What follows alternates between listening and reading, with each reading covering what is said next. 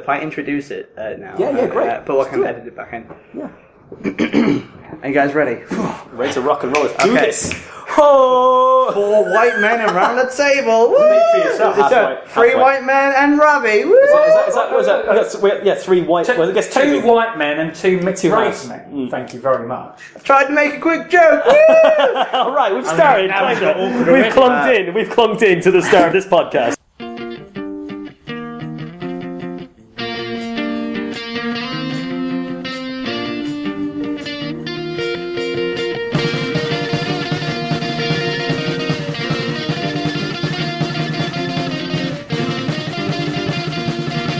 This is the Drunken Comedian Podcast with your host, Matt Horse.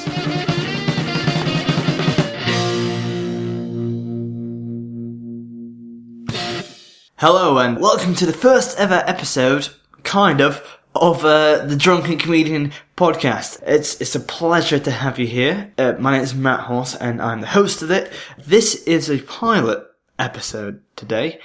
This was a test to see basically what kind of plan we wanted to do with the podcast, see what kind of things we wanted from it, how it's going to turn out, and just basically testing out the technical stuff as well.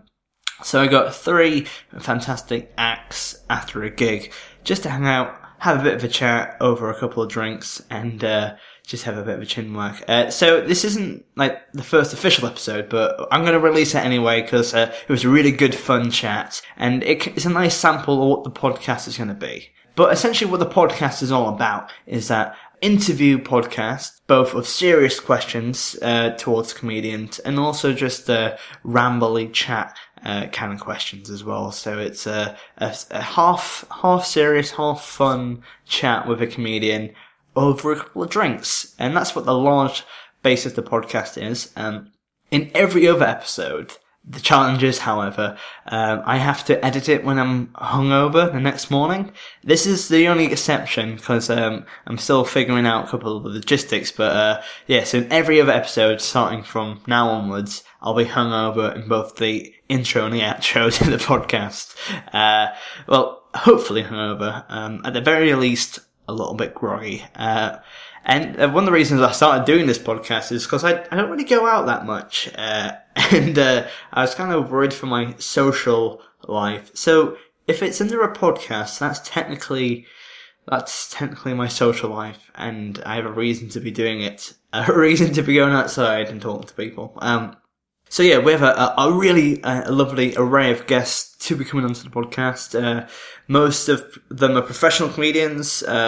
Some of them are famous. Some of them are new, up and coming, but interesting comedians. And it's going to be like tackling a large variety of people, which should be really good. As I say, I'm very excited about getting on with the podcast. I shan't ramble for too long, but we're gonna just crack on. I hope you enjoy it. So, the one we recorded here, was recorded on Friday the 30th of September, and that was after a gig that I run called Toys in the Attic in Canterbury. And we had the magnificent Dave Bailey, Reverend Ravi Holy, and we also had Winter Phonander as well. So 3 great acts and myself having a bit of a laugh, talking about comedy.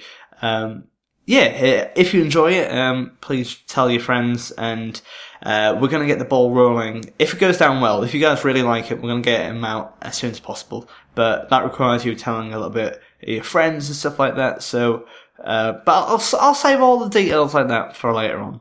But enjoy the podcast.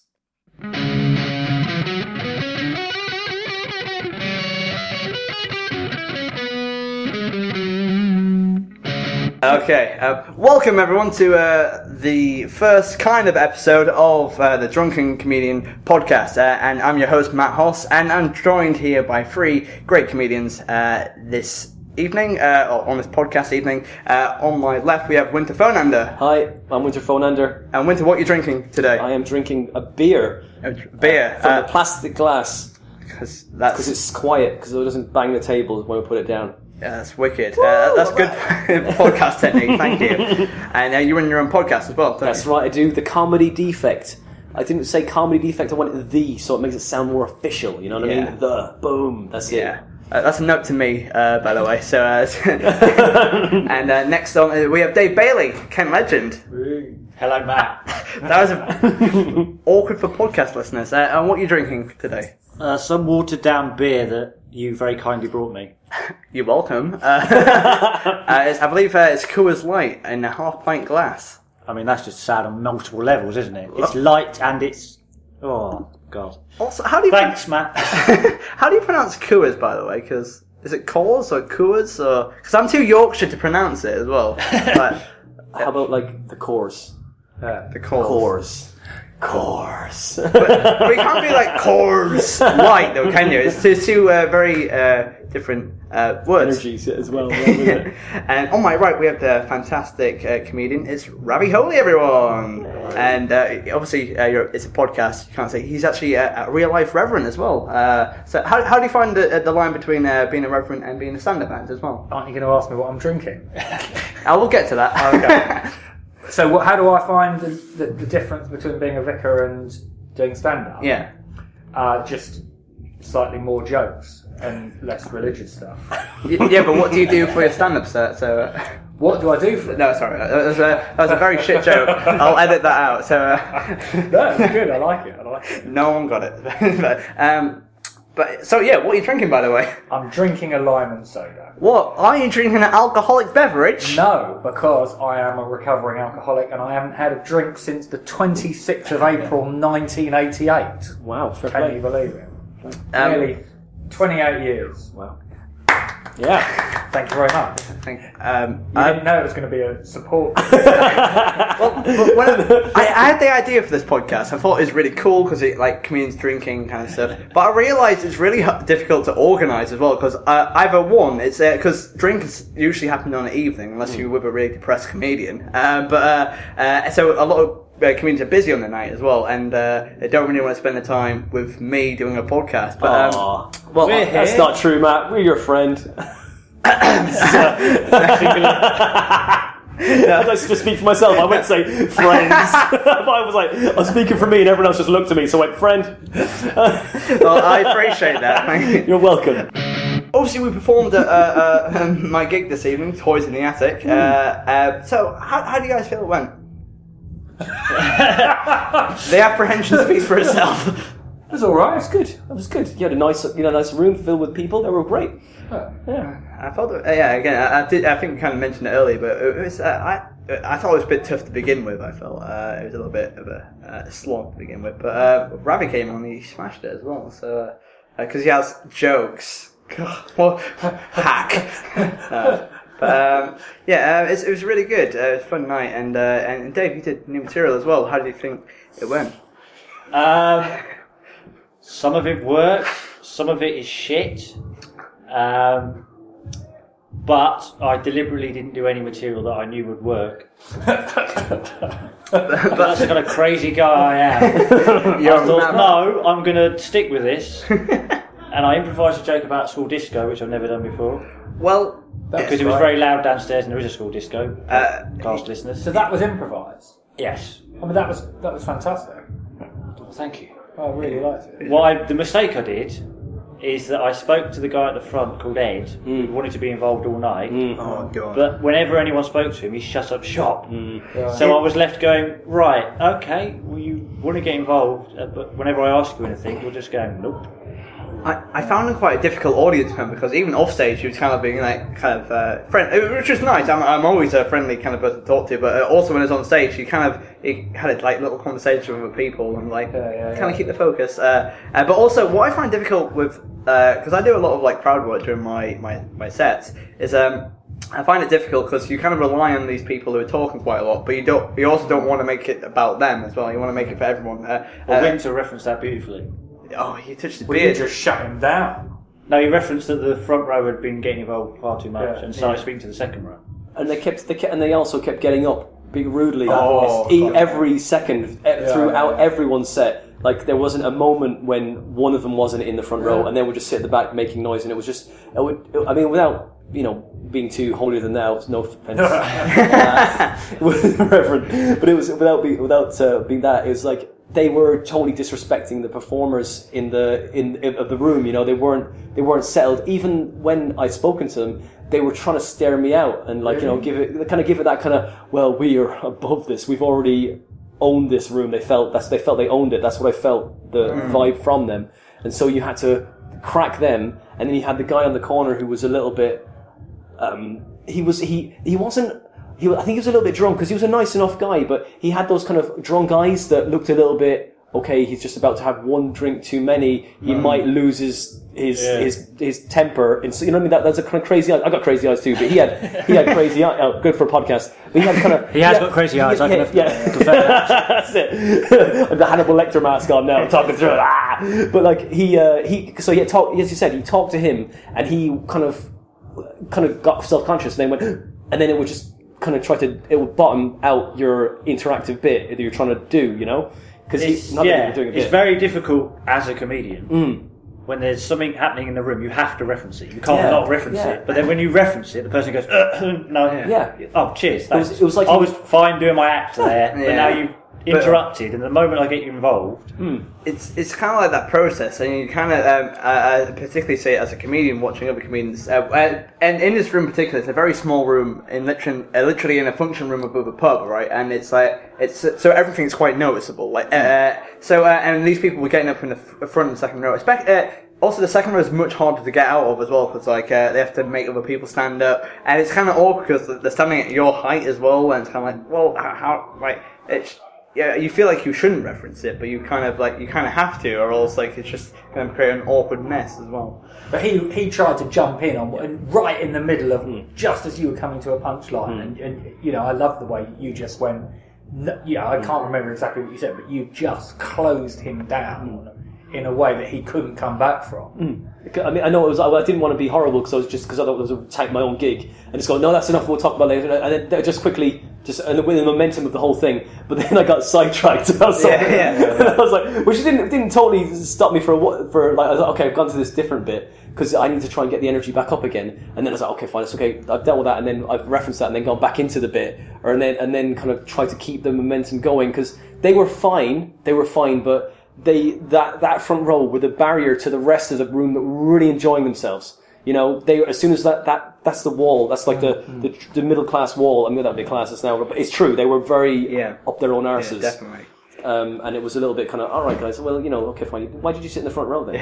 You know, why could you sit at the back and enjoy yourselves? You know, texting your Twittering your friends, whatever. Oh, I'm out tonight. Oh, I guess I can selfie. You know, fuck off. Get out, go on, go somewhere where people have drink cocktails and drink wine all night and fuck it, I'm such a twat. That's essentially I'm just gonna say, God damn you! Oh, I'm not an angry comic. I'm so happy about my life. Zen. Also, he shouted out about 20 minutes into your set. Yeah. And it was clear you were going up a gear to finish. Yeah. And it was literally when you were about to do the punchline. Yeah. Even a non-comic could have seen you were about to deliver it. Yeah. Yeah. I saw actually Dan Atkinson's gig in Folkestone, and it's Paul McCaffrey. He was headlining, and he was doing an amazing job. That's great. And he was getting he's building that momentum, really going for it. But then it was like because obviously it's to do with the rhythm as well, and this guy kind of shouted out right at the worst point, like at the apex of the joke, and Paul was like, "You've really screwed me over there, mate," because I was about to do it, and what he had to do, because it was like obviously a drop in momentum, and he kind of deconstructed that, but he also created the momentum out of that, so he kind of like he kind of stalled, but he kind of drove the momentum again by deconstructing it, and it was a beautiful piece of stand-up as well because he had a massive problem, which I think a lot of people have to face, you know, especially in like weekend clubs as well. And it's so he did fantastic of just kind of, and then he did get finally to get that final joke, and it was like it paid off so much more as well. Because he won them back over again. Definitely. After that guy trying to handed him an anvil. Yeah, no, definitely. thanks, mate. Yeah, that's it. Oh, that's so annoying. I would say I much prefer that an audience that shouts out. Yeah. If they just sit there smiling politely, I think It's there's not a lot I can do here. It's a two-way street here. That's why I did find it a little bit more difficult to make because they weren't that talkative. You know, there was obviously that's why I kept on talking to the front row because I was like, I think my most explosive sets, because I've been doing a lot of middle 20s recently as well, and I did one in Blackpool quite recently, and like, I love doing crowd work, but I also want to work on my material quite a lot, but it's, at this gig I wasn't able to do it, because I was like, they were talking so much, and they were talking to me, not talking to each other, but I couldn't really do that much of my material. I got through like one story, and but in that we created like a once in a lifetime kind of moment, because we had created like a big bond with each other, and it was really nice. But then the MC came over to me afterwards, and he meant it in the most supportive way. It was like, you need to work on your material. You need to get in your material, or else you're not going to survive on a circuit, kind of thing. What do you mean? You need to get in your material. Well, I think because I didn't really do that much material, and I think honestly I did kind of rely on the audience a lot more. I think I could have stuck to my guns and done my material much more, but I was having too much fun, and they were having a lot of fun doing crowd work and stuff. But yeah, so but then if they're not listening, what's the point? Exactly, yeah. You've got to win them over. Yeah. But there are some gigs where you have to just throw your set out the window and go, right, exactly. I'm going to talk to this drunk bloke, and I'm going to take the piss out of this drunk bloke, I'm going to collect the money, I'm going to go home. Yeah. Because I could stand here and do my very clever act, but they're not going to listen. It's just going to get louder and louder around me. But I think that's a very important thing. But I think Rob Deering, I remember him saying on the ConCon pod that material is a means to an end. And the thing is, you're booked to do 20 minutes, and your material's there to get you there if you need to be, but you're also playing live as well, so you have to kind of utilise that as well.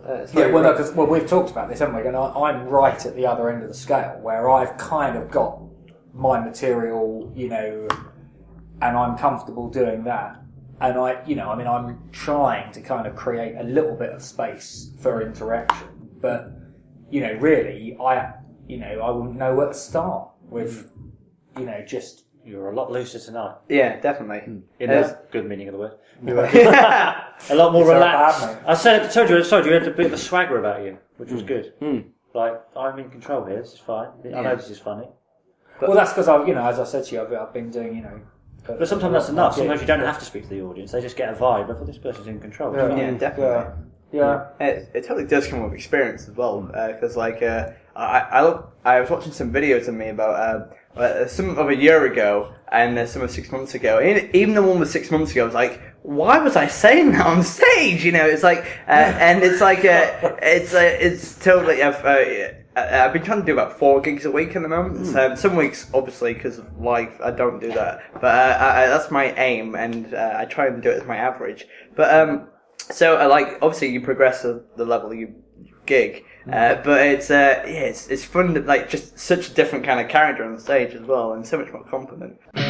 This week I've done a really weird gig as well, but I just wanted to ask you guys about what's been one of your weirdest gigs you've ever been to? Or Ravi?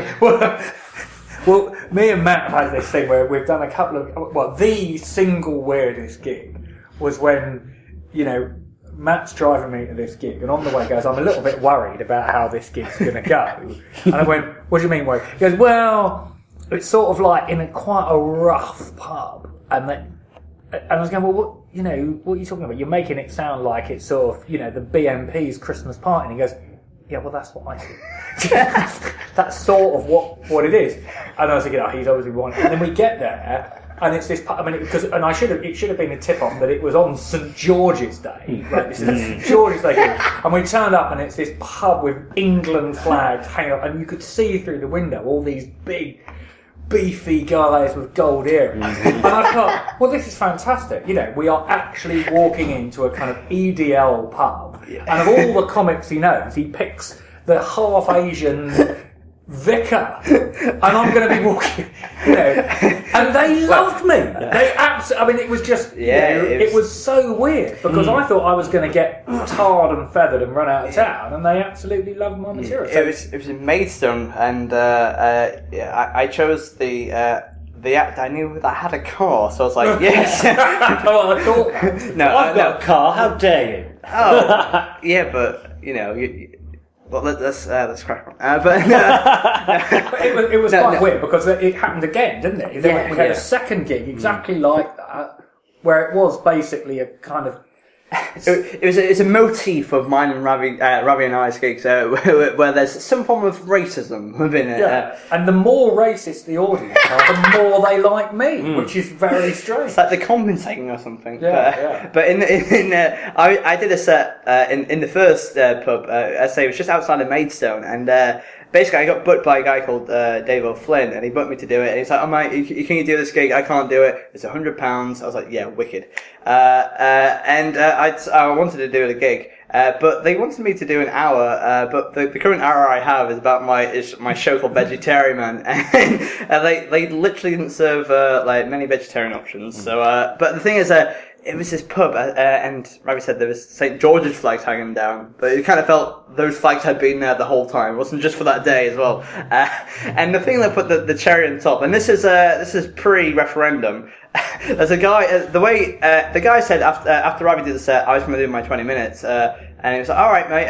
Can I say something before you go on stage?" I was like, "Yeah, sure." And what he did is he got everyone to say "God bless the Queen." And they all said, "Oh, God bless the Queen." And he goes, "And remember on June the 23rd, vote Brexit." And then he introduced me to the stage. It was the weirdest introduction ever. And it's safe to say they didn't quite like the rest of my material from that. They enjoyed my earlier part. I did like opening 15, but oh God, it was a weird gig. It was weird. But yeah, and how about you, Dave? Any weird gigs from you? Apart from tonight. How long have you got? Yeah. I once did a gig in a restaurant while people were still eating. Oh. And I'd been speaking to the promoter for about half an hour beforehand. I assumed there was a room upstairs or downstairs. And he said, "Are you ready to go?" I went, "Yeah, start." And he literally got a mic from behind the bar, a karaoke mic that was cutting out, and then walked into the middle of a restaurant where people were eating. I went, "Ready for some comedy? Here you go," and handed me the mic. Oh my goodness. Where was that, Dave? Where was that? Somewhere in London. There was one in Marlowe's I did for Gary Shaw years ago in this Indian, and it was just outside in Marlow. I think it was an Indian. It was in the middle, right at the pub. Someone got up on the bar. Well, because the mic was cutting out, I did 10 minutes, no one was listening because they were eating their starters. Yeah. And I shouted out, because there was still music playing in the restaurant. Yeah. And I said, "This isn't going to work when there's music playing." He went, "Oh, don't worry, mate." And he literally jumped over the bar, like out of a Western, and started fiddling about with wires. And then what he did was he turned the music up really loud. So everyone was like, "Ah!" And then he couldn't fix it. So everyone's sitting there eating their starters. I'm holding a microphone that's now not working. And there's music blasting out, blood coming out of people's ears. And after about 5 minutes, he couldn't still fix it. I put the mic down and went, "Yeah, I'm going home," and just walked out of the restaurant. Oh my God. So that was quite a weird gig, Matt. That is bad. It reminds me, I did a gig, and he's a lovely man, but it was a gig in Hastings, and basically he's a taxi driver, and he's also a hypnotist as well. So he doesn't really do comedy all that so much. He knows where you're going to. But the way he did it, he introduced the first act. He goes, "All right, ladies and gentlemen," he's Burning Manning, that's who he is. He goes, "All right, ladies and gentlemen, I've got some comedy for you now. Here's the first act." And literally just left it. I was like, oh my God, that's not how you introduce an act. I actually did pretty well, considering, but it's all right. And Winter, how about you? Any weird gigs? A lot of weird gigs. I think the one that was the most kind of rings out is I did a gig in Ireland when I was first starting out, and there was this sort of future. I think it was a Future Forest. It was called, and this is in the deep West Cork, where it's like a nursery and all these kind of like hippies are hanging out and stuff, and there was kids there, which is awesome. And on my set at the beginning was full of filth and dirtiness and every dirty thing, shot stuff you could think of at the time. And I did 20 minutes. And they were so stoned out their heads that I was just like, why am I here? What is the point of this? It's not helping anyone. I don't want to be here. You don't want me to be here. But I don't know. I think that I didn't feel threatened in any way because they were way too stoned to be threatened. But it was just like, why? Why did you want me to come here and do this? Yeah. You know, did you want to crush my spirit? You know, this is it. But the like aggression wise, I think that it's probably been the Fringe to like a one gig at the Fringe. I remember my first year at Fringe, this 2013, and there was myself. I've said this before. Nick Root, who doesn't do comedy anymore. he used to run night, but I don't think he does comedy anymore. He's still around. Or Dave Cooper, which is his real name, and you've also got Albie Flowers, who doesn't do comedy anymore either. So I'm the last of the Three Musketeers to hang it on to the comedy dream. And we were at the Fringe, and even Albie quit comedy before we got to the Fringe, and so me and Nick had to do 25 minutes each. So we were like, oh shit, this is a baptism of fire. Yeah. Here we go. And we were in the Jekyll and Hyde, which is the Ari room. It was it's an amazing room. It was a great room. Now it's just restaurant now, isn't it? That bit now. I hear they've done away with it. So we don't close gigs that many gigs, but we close gigs, yeah. So that room is completely gone now, and so we went to do that, and there was like one of the nights because the show we had on before us fucking rammed at 11 o'clock, rammed. After that, fucking ghost town. We had like 2 Norwegian women come in, and one night we had about 4 like locals who were fucking well on at this stage. Yeah, they were like, you know, they talk about the crazy eye guy. There was like 4 people with fucking wild eyes in the front.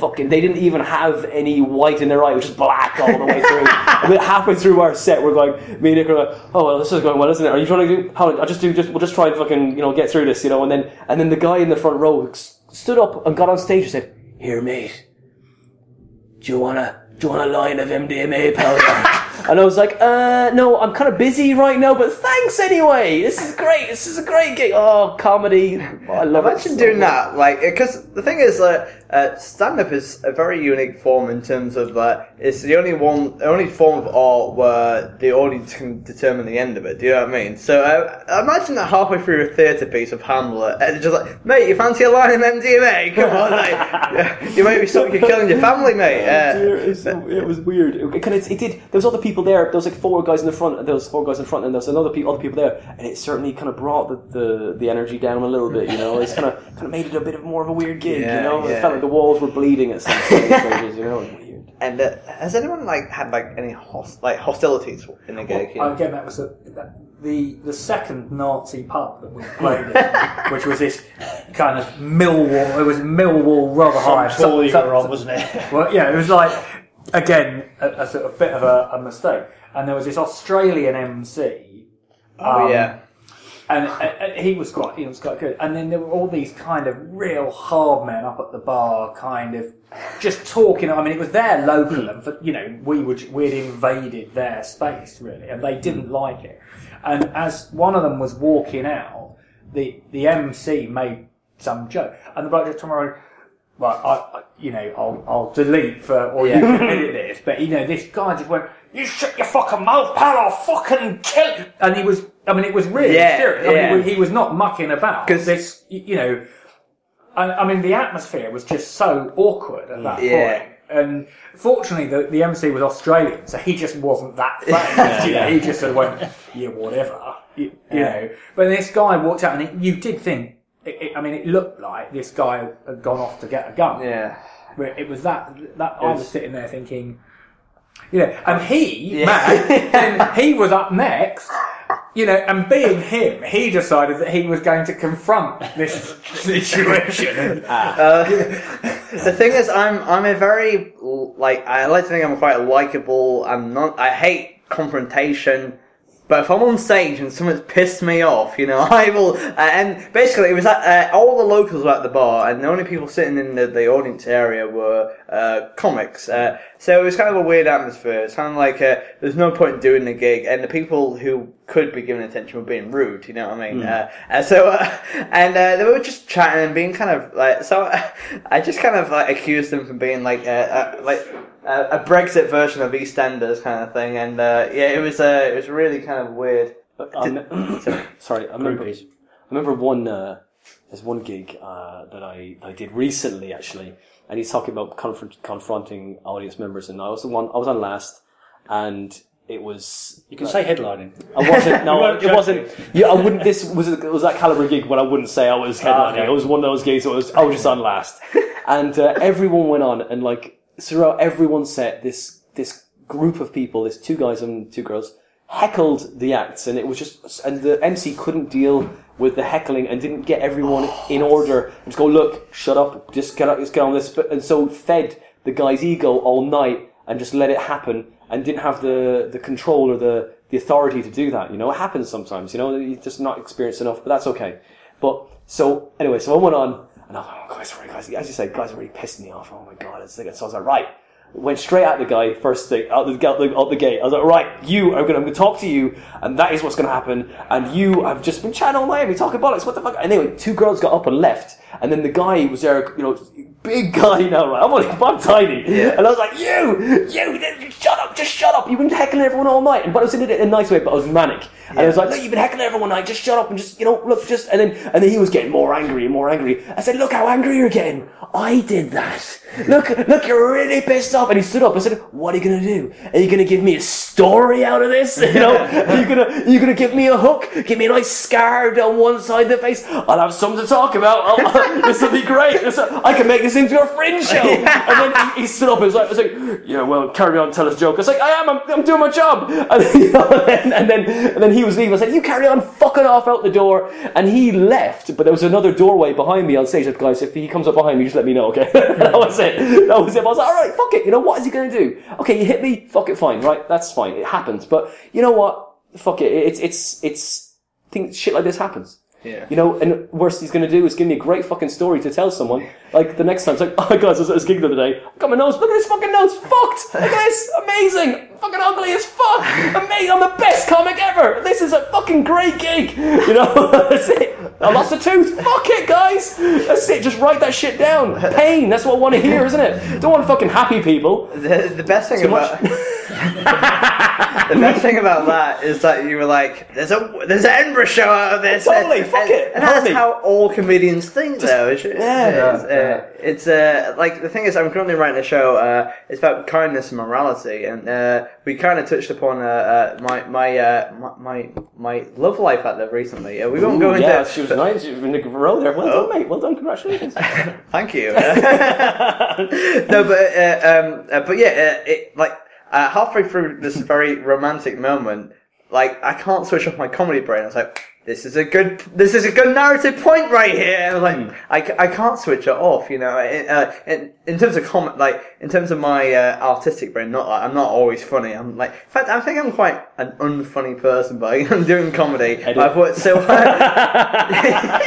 It's true. Not only have I haven't been doing it that long, and not only am I now seeing opportunities, but some of my best mates who don't do comedy, but who've been around me when I'm going, oh, that'd be good, they now do it for me. Oh, yeah. So they're now going, oh, that'd make a good, you know, it's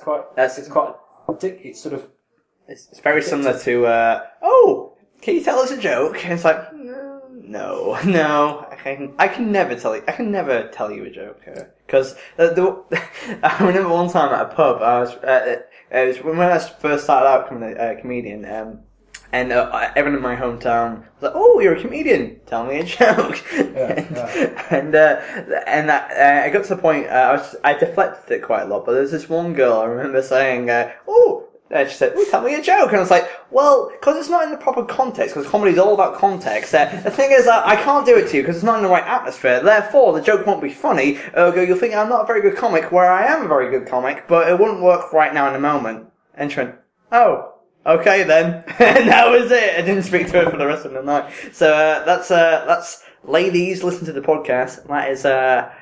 That is how I speak to you off stage. You've got the moves, my friend. That's why for years I didn't tell people that I did stand-up comedy.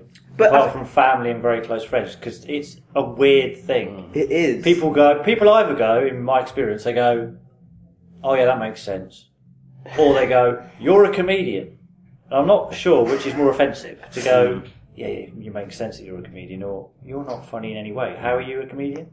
And then they do the tell me a joke, and you have to go, well, we're sat waiting for a bus. Yeah. I mean, and also it's Yeah. just me and you. It's a bit weird now. Yeah. It'll either come up naturally or... Because when probably the first time I really had that conversation with someone, it's like, and I did a bit explain it as well, which I was quite proud of. You said ashamed of it, but it seemed to me that part of the thing is actually when you are doing material, you're almost pretending that you're not telling a joke, aren't you? That's the whole dynamic. Yeah. If you know, the whole point is you act as if you're just saying something, and you know. There's nothing, you know. You can't go. All right, I'm going to try and make you laugh now. That's not what we do. Which is why I don't agree with that promoter that said that to you. That said That you need to get more material, because if they don't know that wasn't material, if you were being funny for 20 minutes, Yeah. it doesn't matter that you've written it before or you've said those words before. Yeah, I You just need to be funny for that amount of time. As long as they were happy at the end of your set, it doesn't matter if you. And the thing is, I did pretty well. I did better than the opening act as well. But equally, I think in retrospect, there's a lot of my material, which I call material, which I think it does look like crowd work as well, because there's a new joke I do where I say, I've recently broke up with my girlfriend, and I kind of go, oh, half of you think this and half of you think that, but it looks like I'm playing making it up on the spot kind of thing. But it's I think I do masquerade a lot of my jokes as in the moment stuff. There's a bit in I do an Amsterdam routine. And one of the biggest laughs of that set is... Sorry. And the way you said, I do an Amsterdam routine. I was like, yeah, I had the Amsterdam routine. Like, the thing is, like, I realise in retrospect that the Amsterdam routine is done by a lot of comedians. But the thing is, in this... Not the way that you do it. That's the thing. I want to explain It's getting darker and darker. Oh, no. Because it's so about him that no one else can do it. But that's the thing. I'll kind of go back to my... I'll do that point first and I'll come back to my original point. But the way I do that Amsterdam routine, it's... I think when I see a lot of comedians do it, it's like, well, I did this and I fought this last and I did some marijuana. But like the way I do it is... I think it's very encapsulating on my persona because it's anti-lad. And if you haven't seen it before, it's about me going to Amsterdam, but going with my mum. So when I'm 19 years old, my mum offers me a prostitute as well. So, lady of the night. First Mum. yeah, that's the thing.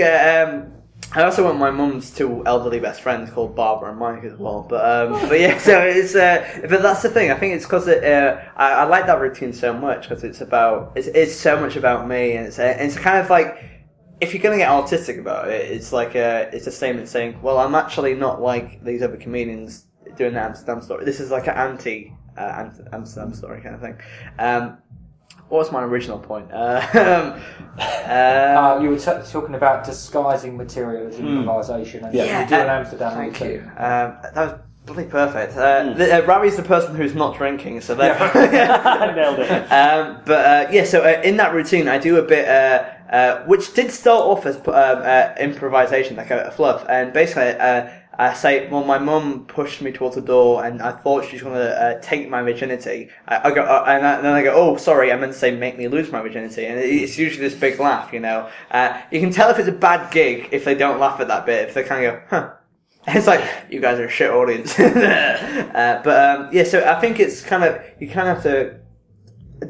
Bridget Christie talks about how she has to hide points, like feminist points within the material, and I think I kind of hide my material in like kind of a loose way of speaking.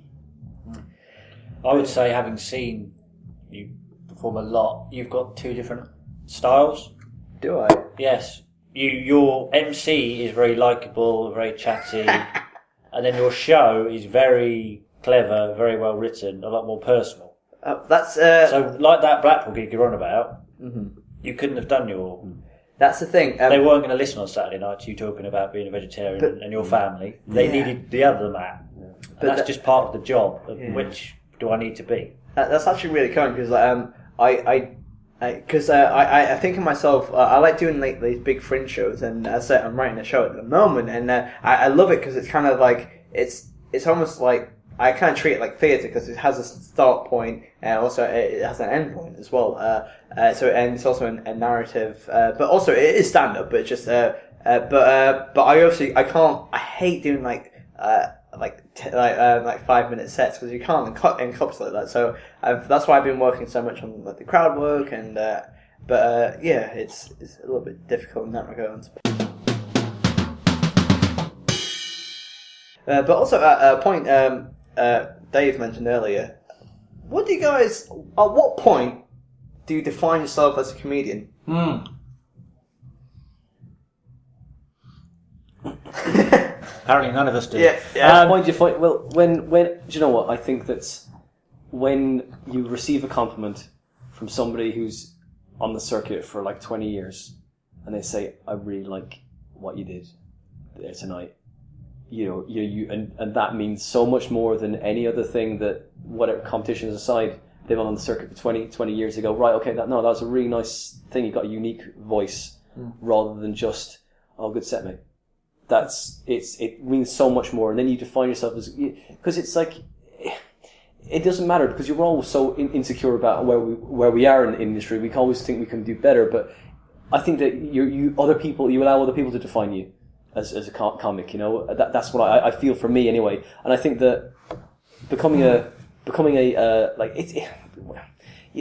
we're all so self-aware and so paranoid that I think that it's very difficult to define yourself. Just define yourself as funny. Fuck it. Don't put label on yourself as I'm a comedian. You're funny. Okay, you are great.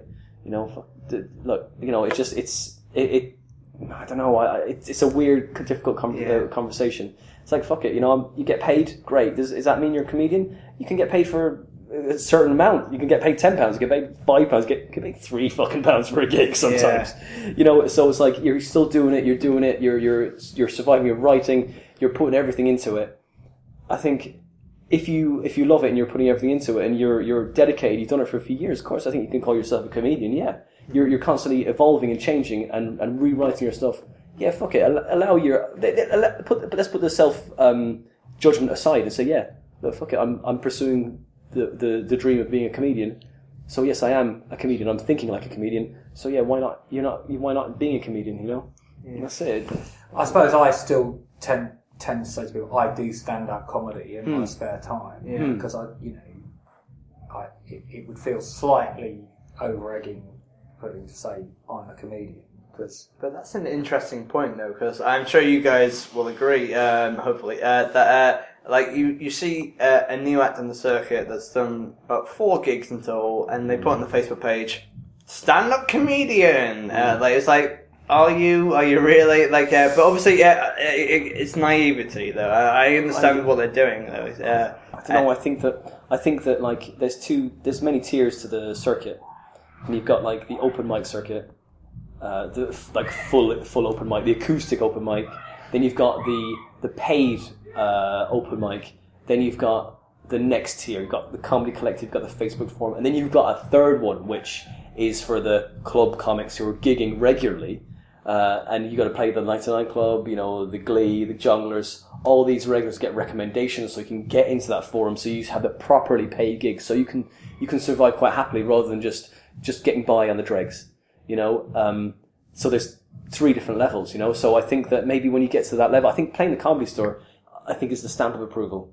It's like, right, fuck it, I'd play this place. Look, fuck it, that's the thing. But you are still a comic, but it just has a lot more clout when you have a kind of thing. But that's only my opinion, and fuck it, it's my opinion, But it could be wrong, but that's why I feel that you can get a lot further when you have that stamp, that club. What do you think?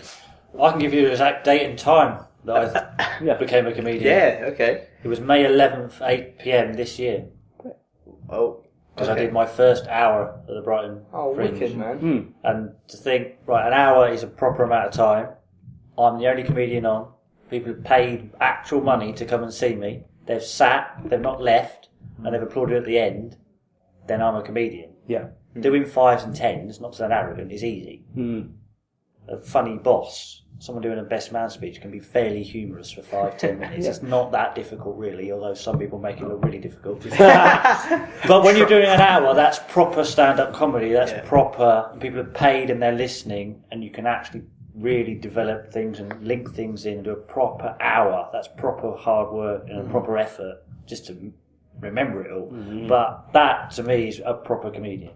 Yeah. But also, as you say about levels, I bet there's arena comics who look at other arena comics and go, I'm not really a comic. That guy who's playing a massive, even bigger arena is a proper comic. I think that's just part of the... what insecurity, maybe. Yeah. But I listen to a lot of podcasts and I listen to a lot of interviews as well. But it's kind of weird that all the insecurities and all the worries and fears we have as comics at this level, they never go away. They just kind of evolve into different like formats. Because you can always I'm not really a jealous person, but you can always see you see people who are doing really well. It goes, oh, they're doing really well for themselves. And I think what I hear is like other comedians who are bigger. Russell Howard's doing an arena tour. It's kind of like it's weird to kind of say that that these nothing is ever solved. You know, you never number one. It's always the thing is with comedy. It's unconquerable. You know what I mean? There's never an end point. You know, it depends why you're doing it, though. Yeah, definitely. There are some people, I won't name them, that I've met on the circuit, and I think you're never going to find what you want. And what do you think they're looking for? It's a bigger life issue. The love they're after from an audience it's never gonna. They're never gonna find it. Dave, can you stop talking about a bottomless pit of need. Even for a comedian, they're low self. They've got such low self. It's like even if you become professional and become rich and famous, you'll still probably be less happy than you are now. Yeah.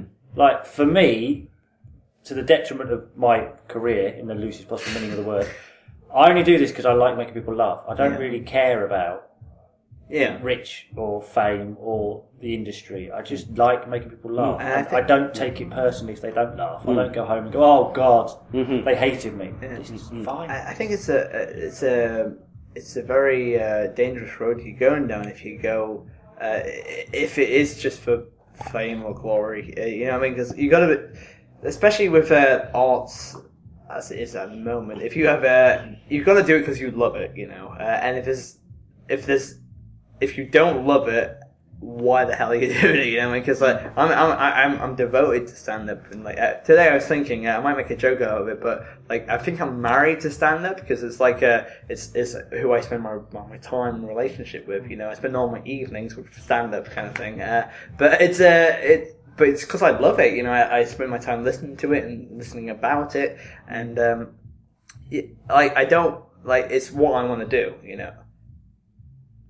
So what I mean by that is that I don't understand anyone who would want to go into it for money, like because there is nothing there. Like, why would you want to do that? Because everyone wants to be famous. Yeah, it's just like it should be a byproduct. If you get famous because of it, so be it. But those kind of comedians you see very quickly on the circuit, they're industry. They don't care about anything. They don't really like comedy. It's industry. Get on television, become a presenter, and I might do a bit more stand-up, but it's not my passion. I don't really love comedy. I just need to get on television or become famous and rich. It just so happens I can't sing, I can't play the guitar. Stand-up looks pretty easy, it's just talking, isn't it? So they go on stage, they get a fancy suit, they get a fashionable haircut, they run around the stage, and someone goes, oh, they look like they should be on television. They're on television, and all before you know it, they don't do comedy anymore. I'm not sure if that's true because I don't. I mean, there's so many people doing stand up that I think that, to actually, get on telly, you have to be pretty good. I mean, if you think sorry, just Dave did a very grimacing look. Well, I don't know. I mean, I did sort of until recently have this kind of thing of I like Stuart Lee and I hate John Bishop and I hate Michael McIntyre and and all this sort of stuff. There are comedians who are on television a lot who would struggle to sell out a theatre. Just because they're on television doesn't mean they're popular. Doesn't mean they're liked. It just means they're on television. But who are you thinking of? I'm not going to name them, but I've heard many stories of comedians who are big. They're on television. There are a lot of shows. But they struggle to get an audience because no one actually is a fan of them. They might like, he's quite amusing, but they're not a proper passionate fan because they've gone far too quick to television. They haven't built up a proper fan base, and people just assume they're a professional, popular comedian because they're on your television.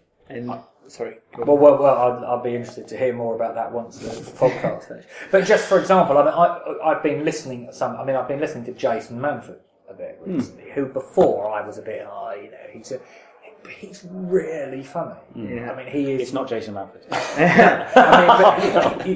But I know what you mean, because I remember seeing him when he was one of my influences when I was I saw him when I was 11 years old. I was in Darlington. He was doing his tour show, and I was just mesmerised by him. And one of the things that stays with me today and why I love stand up is that he ran up the stairs half through a gig, and it was explosive. And I was with my brother and my mum. And my brother had very long hair, very greasy hair, and Jason kind of went up, ruffled my brother's hair, goes, "You need a haircut, mate." And it was a really lovely moment because it was like he interacted with us, and meant that this piece of art could like kind of touch us, and it's something that stuck with me. And I think is with Jason, he's he's worked so hard to get there as well. And he clearly loves comedy. That's what I mean. There's certain comedians who drop it the moment they can. Well, that's, The moment there's enough in their bank account and they've got other work, they drop comedy. They don't care about stand-up comedy. Yeah. It was just a stepping stone. Yeah. It's like, I think that ambition can burn out on the way, I think. But I think that if you love something, no matter how much it abuses you along the way, you'll stay with it. If it really gives you just that enough to keep you going, just feed that joy within you. It's like, oh, this is every time you get a new bit, it's like, oh, this is a new bit. I know this is the one. This is my.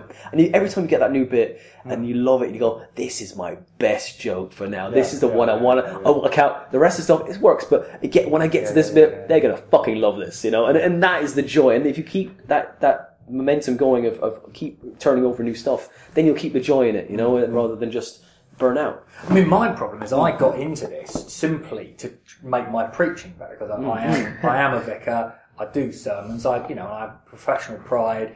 You always use humour to make sermons good. So, kind of did a course on comedy for vicars and along the way thought, oh, this is quite fun. I think I'll try doing this, for real. So, of course, now I'm so addicted to getting laughs that in the pulpit, I've almost just lost interest in actually preaching. So, it's like, it's all about the joke. So Church is tough room, isn't it? So I'm sort of like, I didn't, someone's going to go, how was your, my wife goes, how was the sermon? I go, oh, I just didn't get enough laughs. It's like, what can I do? And then I have to go, oh yeah, no, that's... Imagine the heckle put down you would have to do in the pulpit. Like, no, you shut the hell up, Mr. Johnson. It's I think Jerry Seinfeld is the best example I always think of. Is that he has more money than most countries. He doesn't need to work. Yet he went back to comedy clubs to do 5 minutes where he struggled. Did he really? Yeah. Because he loves it that much. No, and if he can do it, then everyone else should be doing it. He is the richest entertainer in the world. Exactly, so he didn't need to go and do that. He didn't need to go and struggle in front of people going, that's Jerry Seinfeld not being funny in front of us. But I've heard other stories of him. I think he came to London recently. He did the comedy, not recently, but a couple of months ago. He did the comedy store. Oh my goodness! And he opened with a joke which just died in its arse. And it was a comedian telling about it. And she said that she was like, it's a great example. It's saying that we all have unfunny bits, and we're all just trying to work it out. And even Jerry Seinfeld struggled at the comedy store, but he did win it back afterwards. But it just meant he opened with a joke brand new off the top of his head, and it's great that he takes risks still. Because. I love the fact that someone like Louis C.K. just kind of ditches his material every year. Like he just has a deadline, poof, loses it all, and it makes him into a superb performer. You have to have something. Because then you're performing for the right reason. Yeah, because you want to. Definitely. Because I remember very early on, I won't name them. I did a gig with a pro act who was dead behind the eyes, and he was for 25 minutes moaned at me and bitched about other comedians, which I know is ironic coming from me. And there was no joy in his face, absolutely none. And he went on stage, was hilarious for 20 minutes. And I was standing at the side, and I could see he was just going through the motions. These were jokes he'd done hundreds, maybe thousands of times. He wasn't engaged with the audience, but it's hilarious. Came off stage, still miserable, collected his money, went up. I thought, I don't ever want to be that. Yeah. Even though he's a professional, there was absolutely no joy in what he could be working in a factory. He doesn't. He's no engagement. He doesn't. Some of the references were like 10, 15 years old, so he's not even trying to rewrite them. It's just that's his 20-minute set. He does it. He gets his money. He goes home. Yeah. Anyway, I think it's we're heading towards the hour mark actually, so we should we should probably try and wrap this up. When you're having fun. Yeah. So how was your drinks, everyone? Yeah, good, man. Thanks. Thanks. I actually feel a bit sick from the kebab. Oh no! My stomach. So we're drinking. You had the kebab. We've Maybe had you're not supposed to eat a kebab without alcohol. Yeah, especially this time of night. This is it. It's It looked like a posh kebab as well. Yeah, You got a bit of salad on the side and Posh kebab. That's going to be a new start-up, isn't it, in Oh, Camden? which is Posh kebab, guys, with beers. cereal on top for you there. Just put it milk on. the day they gentrify kebabs, the Tories have won. Okay, but you say you've eaten a kebab, and you were a vegan once in your life, right? I was a vegan. Yeah. It didn't go very well because I don't eat fruit and vegetables. Yeah. So I tried to live off pot noodles. Because they have literally no... Oh, you're a student. Student picker. I was an evil student, just unemployed. And I got pernicious anemia, so I had to sort of just go back to vegetarianism, and then I sort of went all the way back. See, the comedian now is going, there's material in that. There is I'm sure there is, but unfortunately, pernicious. Unfortunately, What's pernicious mean again? Pernicious is really bad. yeah. Okay. It's a middle class word for really bad. Terrible. Is really bad. Yeah, posh anemia. Oh, okay. Actually, pernicious could be a girl's name, couldn't it, in certain circles? You know, this is my daughter, Pernicious. What was the name of that girl in the front? I've had a pernicious kebab. Oh, there's a girl in the front row. I was like, I wasn't sure if she was taking the piss, but that was actually her name. because like to be honest, I'm quite tired and quite a little bit ill as well. And emotional. Yeah. Getting in a group hug. Well, that's how the podcast ends. We just we cry, we have a hug, we talk about how much we mean to each other. No, but was it Triona her name? Triona. Well, she said it differently every time, so I thought.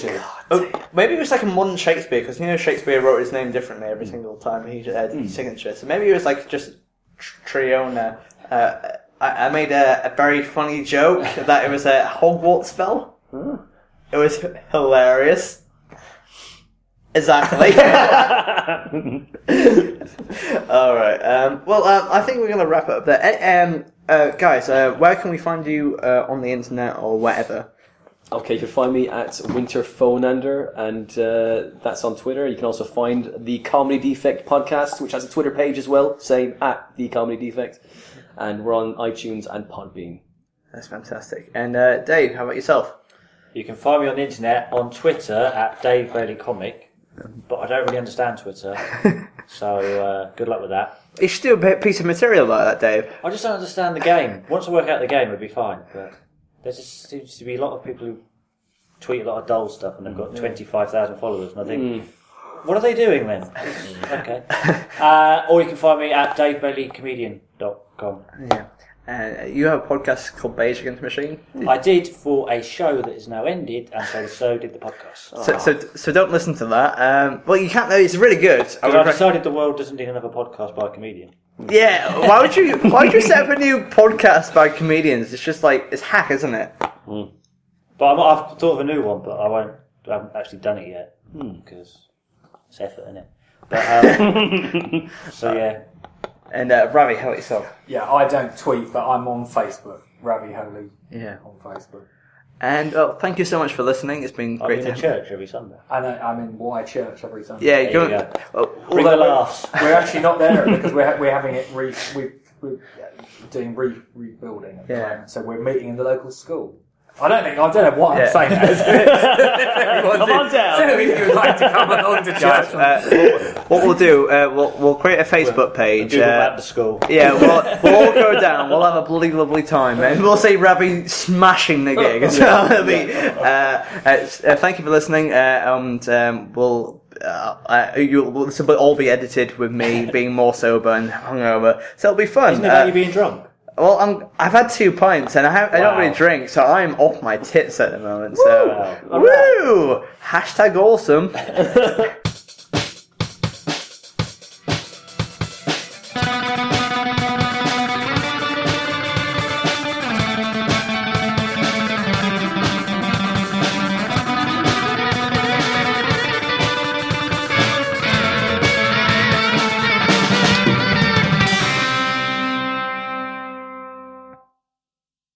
Well, thank you so much for listening to the first pilot episode of the Drunken Comedian podcast. It was really good fun. I kind of hate listening to myself, which is quite ironic to have on a podcast, and quite horrible to enforce upon you. But there we go.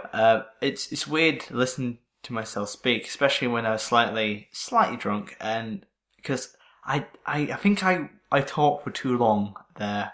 There's a lot of points where I felt I was just talking for too long. So I do hope you don't.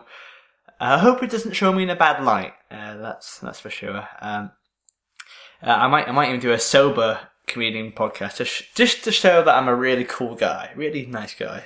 But yeah, it did seem a little bit like I was complaining a bit, but I don't mean it in a complaining way. I mean it in a very, just something that's on my mind, but not something I'm complaining about, but something that I thought, but nothing annoys me really.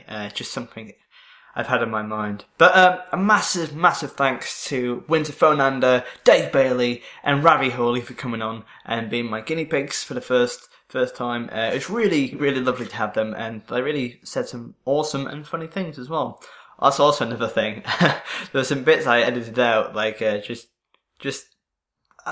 was like, why did I say that? So I think we're going to have a lot of fun doing this podcast together. Also, I forgot to mention in the first section that in this podcast it is going to be a little bit noisy in the background with a couple of people speaking elsewhere, a little bit of noise, but it won't impact the quality of the conversation and of the podcast itself. It's largely listenable too, so you shouldn't worry. If there are any problems, feel free to contact me at www.matthoscomedy.com. And also, we have a brand new Facebook page for the Drunken Comedian podcast. You can message us there. That's at DrunkCompod. And you can also find us on Twitter as well. If you can give us a follow, give us a like, that'd be great. If you do like this, and I hope you do, you give us, please tell your friends. This is a brand new podcast. It's just starting out. So we would love people to get on board. So if you know someone that might be interested or will be interested in future episodes, because we do have lots of cool people coming up. Not to say that the other people weren't cool there, but we have some fantastic acts who I'm really genuinely excited to have on and have a couple of drinks with. But yeah, so if you wanted to share it for us, that'd be great. I think we'll be going onto iTunes relatively soon. We're maybe not quite on iTunes as of yet, but if we are, can you give us a 5-star rating, please? Because that would really help. It will get us onto the new and noteworthy page, and we'll get a lot more listeners. So, this is all on you. This is all your job. Please get to it.